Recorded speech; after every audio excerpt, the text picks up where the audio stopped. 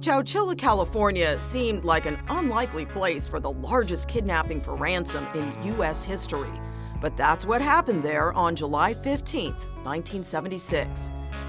26 of Chowchilla's children had vanished.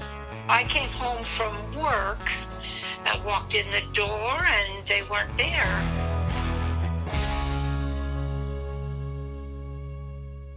Joan Brown's two children, 9-year-old Jennifer and 10-year-old Jeff, usually arrived home on the school bus at 4:30 p.m. But that day, they were nowhere in sight. Joan, hi, it's Claudia with Fox. Thank you so much for talking with us today about your experience in Chowchilla all those years ago. So it's 1976, it's July 15th. You put your kids on a school bus for the second to last day of summer school. Joan, what do you remember about that day? I came home from work. I usually got off about 4 o'clock, and I came home. Usually the kids had called me to let me know they got off the bus and they were home. Well, they didn't that day. And I came home and I walked in the door, and they weren't there. I started making phone calls to the school. It just was a mystery. They weren't there. Carol Marshall, another parent with a child on the bus, was anxious for her 14-year-old son, Mike, to arrive home. Carol usually picked Mike up from summer school, but that day, she made him take the bus. Carol Marshall, thank you for joining us on our podcast. We've heard from some of the people who were on the bus that day, and now we're hearing more and more from the parents and what they endured not knowing what had happened to their kids. Can you walk me through what happened? Around 4:30, he still wasn't home, and I was getting a little anxious. By 5:15, he still wasn't home. I just didn't feel right. Joan, Carol, and the other parents didn't know their children and their bus driver, Ed Ray, had been kidnapped at gunpoint by masked men and were being driven around in vans. Larry Park was 6 years old at the time, and he vividly remembers being in the van. The van was so dark, and children were crying, and I know some of them had crowded around Ed Ray. I was sitting next to my sister in the van, but I mean, I was right beside her. I was touching her hand. We were holding hands, but I could not see Andrea. They had no idea where they were going or what would happen to them. They were driven around in the dark for nearly 12 hours. The worst part of that van ride is when we had to start using the restroom. The conditions were not nice. No food, no water, no restrooms. In the summer heat, over 100 degrees. Jennifer remembers plywood separating the children from their captors. I remember my mouse got ahead of me, and I yelled at them and told them when my dad got a hold of them, they were going to be in trouble. They didn't know who they were messing with. I think the heat and the exhaustion just overtook us, and most of us, after a few hours, just dozed off and slept. I do remember them stopping the van, and I remember the overwhelming smell of gasoline, so I'm assuming they were refueling. But they never let you out to take a bathroom break, never fed you? Banged on the side, told us to be quiet. Nope, never stopped, no water, no food. The children were miles from home, and the normally hushed town of Chowchilla was brought to its knees.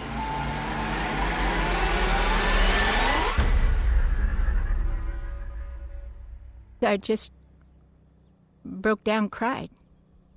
And no one had any answers.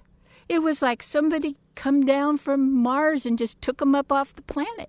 Up until that point, Carol Marshall and her family had only lived in Chowchilla for 6 months. They had just moved there from the Bay Area. Her husband, Bob, was up in Canada at the time, competing in a rodeo. Carol's plan was to drive to Utah after Mike got home from school to meet her husband, who was heading down to Ogden, just north of Salt Lake City, after his competition. So I called the school. The line was busy, which surprised me. I didn't think anybody'd be there at 5:15. And I waited, hung up. About 5:30-ish, I called again and got Anita. She was a school secretary. I told her, I said, do you know if Michael got on a bus to come home and which one it was? Because he's not home yet. And she said, well, let me see. She went and talked to somebody and came back and said, yes, he got on a bus. I said, well, where is it? Whose bus was it? He got on Edward's bus. Okay. Isn't he supposed to be here by now? And she said, well, we've lost a bus.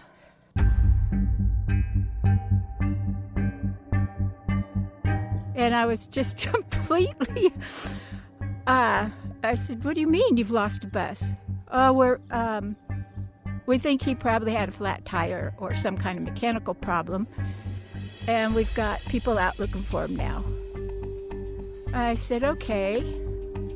Do you know anything about the last stop he made? She said, no, but we've got the highway patrol. We've got people. When she said that, there is something wrong. So I hung up, waited a while, and I couldn't wait.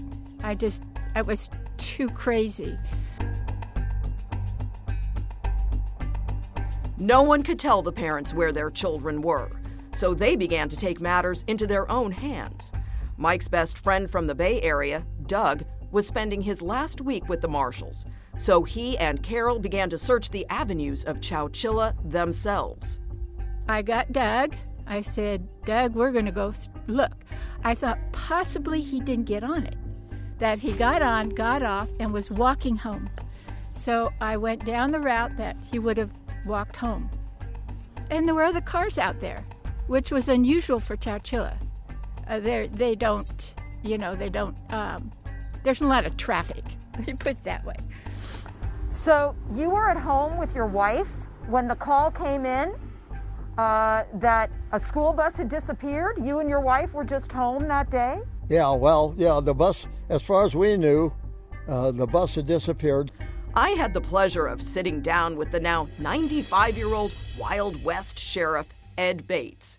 In those days, Sheriff Bates wore a cowboy hat, boots, and a Western-style belt with a .45 on his waist. By all accounts, he was the man for this job. He recounted that harrowing night.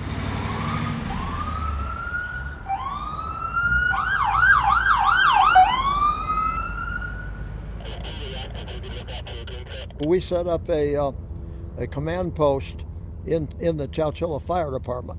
They moved their fire engines out, and we set folding chairs up, and the parents and everybody could come there. And, of course, they wanted me to tell them what had happened and what was the chance of getting their children back. Tell me what you saw in their faces and what you heard in their voices. Well, of course, they almost turned white. They were obviously afraid. And my job at that particular moment was to reassure them. Sheriff Bates began assembling a team to find the bus and the kids. Remember, this was 1976, long before GPS tracking systems, cell phones, or the internet. People had to rely on experience, gut instinct, and long-time relationships. One of our sergeants was a pilot, but he didn't have an airplane. But he knew another county employee who had one, so they immediately got into an airplane and started searching the route that this bus normally would have taken. It wasn't taking a normal route, however, because it was summer session, and so he was dropping off children at different locations in the general area. So a private farmer who had an airplane also took off and started looking. And they found the bus hidden in a ravine, if you will, a runoff slough, they call it. and it was hidden from view. You couldn't see it at all, except from the air. So immediately we went to the scene. Now we're getting close to 7 o'clock-ish at night. Sun's going down, and I have gone down every single road, and Doug is helping me look either way, which way. And on our way back to the house, I looked down one of the roads, and there was a group of people. So I drove down. There was a bunch of cars lined up, and I pulled in, and there was a lady coming towards me, walking towards me. She was crying. And I said, "Have they found the bus? I thought it was wrecked." She said, "Yeah, they found the bus." "Where are the kids?" "They're not on it." I'm Charles Payne. Listen to my Unstoppable Prosperity podcast so I can get you making money right now. Whether stocks are hitting new all-time highs or in free fall mode, opportunities abound. So why are so many potential investors still sitting on the sidelines? In a new season of my podcast, I'm going to get you in the game. After 38 years on Wall Street, I'm ready to impart some lessons and get you invested in the greatest wealth-generating machine in history. Listen anytime, everywhere at foxbusinesspodcast.com or wherever you listen to your favorite podcast. And I couldn't comprehend that. "What do you mean?" She said, "The bus is empty." And I could not understand that, so I kept walking to the group of people, and there was someone there, the sheriffs, the highway patrol, and they were taking down names, and I didn't see the bus. So I walked up to one of the guys with a clipboard. I said, "Have you found the bus?" He said, "Yes, it's down there in the slough." I said, "Okay, where'd they take the kids?" I figured they took them to hospitals. They weren't on the bus. And there's other parents there, and we are like, nobody believed them. We thought there was some horrendous thing happened. So they had one parent. We elected one parent to go down look. It was a man. When he came back up, he said, "They're right. The kids are not anywhere near the bus. I mean, the bus is there, but it's halfway covered, and their belongings are on the bus." What went through your head when they found the bus empty in the middle of the riverbed? There was no answer to why there were no children. There were some tracks down in the riverbed as if vehicles had been there, but nobody knew anything. There was absolutely no clues, nothing. And that is not an exaggeration. That's the way it was. This was a time that the Patty Hearst kidnapping was fresh on Bay Area minds, and the Zodiac killer was still on the loose. Recently hired KTVU news producer John Fowler was working the story from the newsroom. The media was on high alert. Being a reporter myself, I was excited to speak with John to hear his first-hand account of covering a story like this. I was hired in 1976 as a writer and a producer at KTVU.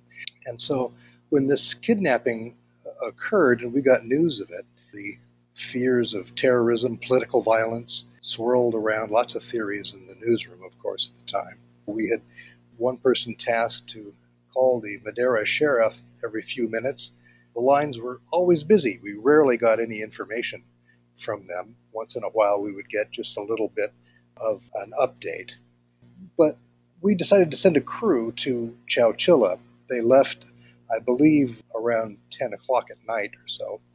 And they got $50 in dimes and quarters to go use cell phones. Were not invented yet. So we needed to get contact, so we used payphones. A sheriff's spotter plane discovered the bus in which they had been riding, abandoned and camouflaged in a dry creek bed. Police rushed to the scene.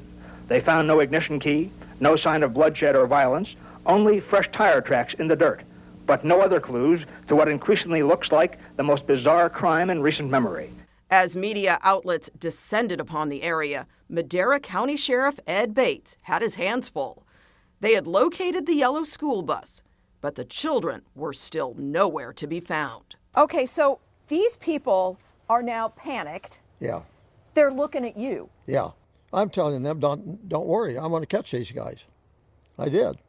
I am very optimistic. I've worked murder cases, robbery cases, rape cases, and I told them that. I told them that we're going to find the children, and we did that because, fortunately, I had just returned. I'm an FBI Academy graduate, and I had been invited by the FBI to attend a special training session at their academy, which is back in Quantico, Virginia. They were taking 100 law enforcement officers who were graduates and 100 FBI agents, of course, who were graduates. And they teamed us up to go back to what's called a command school for advanced criminology.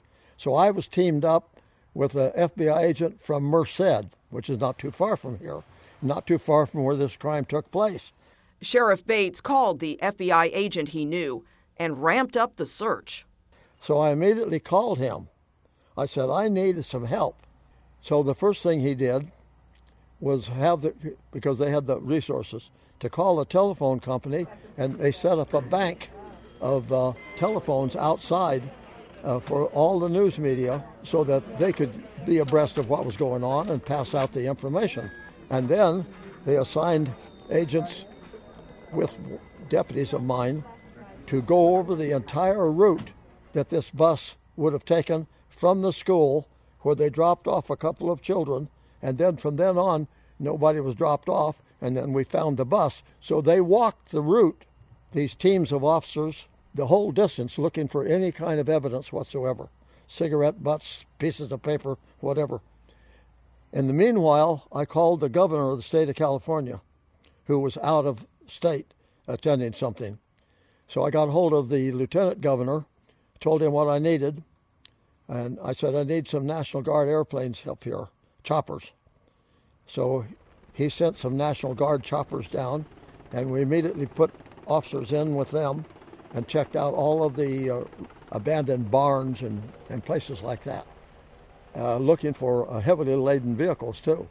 Now, the Highway Patrol, I called them, of course, right away, too. I called the Fish and Game people. I called the Bureau of Narcotics people. I called all the state agencies in. The governor told me I could do that. So the search was on. Yeah. I mean, how lucky that you had this officer, that you had somebody with a plane, that you knew had somebody that knew how to fly the plane, that the plane crossed the area before it got too dark so they could see the bus. I mean, talk about the luck that... Yeah, and then not only that, a very surprising thing happened. Against the door of the yellow bus was a blue transfer paint where they had backed up to the bus and loaded the children aboard. And in the process, they got yellow bus paint on their vehicle and left paint from their vehicle on the bus. No sooner did that happen and a thunderstorm came up that obliterated any possible chances of evidence there. But we got there in time to get it. Law enforcement quickly realized more than one vehicle was involved in the kidnapping. How quickly did you determine that there were two other vehicles involved? Well, you could tell from the impressions on the ground that there were two. This was in sandy territory, and you could tell that heavily laden vehicles had been there. But finding an empty bus dampened what little hope parents had that their children would be found. There were no children there. There were no footprints in the dirt. The FBI sent us home to get a piece of clothing from each of the children so they had some way to identify them if they found them. It was insane because nobody knew anything. And then as the hours went on, news people came. They would come to our house. Little Chowchilla became international news. It touched off a widespread search throughout the San Joaquin Valley, a search now being coordinated by the FBI. If it is a massive kidnapping, and that's what law enforcement officers seem to think it is, they have no clues, no idea of what happened or why. Anguished parents and their neighbors, some with citizen band radios, have joined the search. Others are milling about the police station in Chowchilla. mostly bewildered, too shocked to cry, but hopefully awaiting some word that their youngsters have been found. I had set up, with all the news media, a regular schedule. They come in, took turns for 15 minutes each. They came from England and France and everywhere. They were all over the place. We found out later that the Shah of Iran was aware of what was going on. The whole world knew that these children were missing. It was that big. Then President Gerald Ford asked to be kept informed about Chowchilla on an ongoing basis once he received an initial report from the FBI. There were even stories that they were taken by space cadets or whatever they called them at that time, and that is serious. It was, as the hours went by, it was, were they taken by aliens? It was that crazy. It was literally that crazy.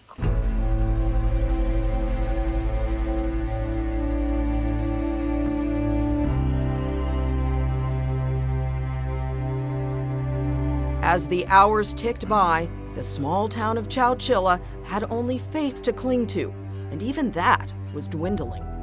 I remember saying, God, if you bring them back, I will. I will. And I stopped. There was nothing that I could do to bargain with even God to bring my children back. That wasn't the first time I talked to God that day, but there was nothing that I could use to bargain. How do you bargain with God?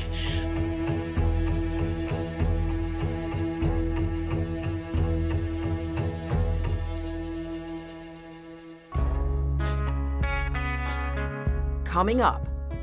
I seriously did not think I was going to make it out of there. I really think I was making peace. That was it. I was going to die with my brother and some of my best friends.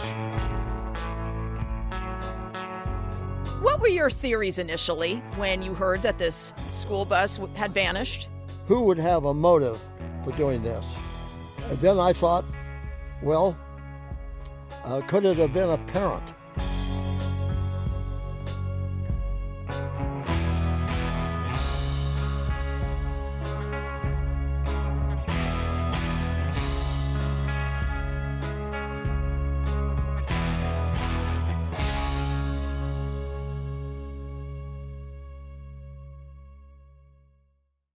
From the Fox News Podcasts Network. In these ever-changing times, you can rely on Fox News for hourly updates for the very latest news and information on your time. Listen and download now at foxnewspodcast.com or wherever you get your favorite podcasts.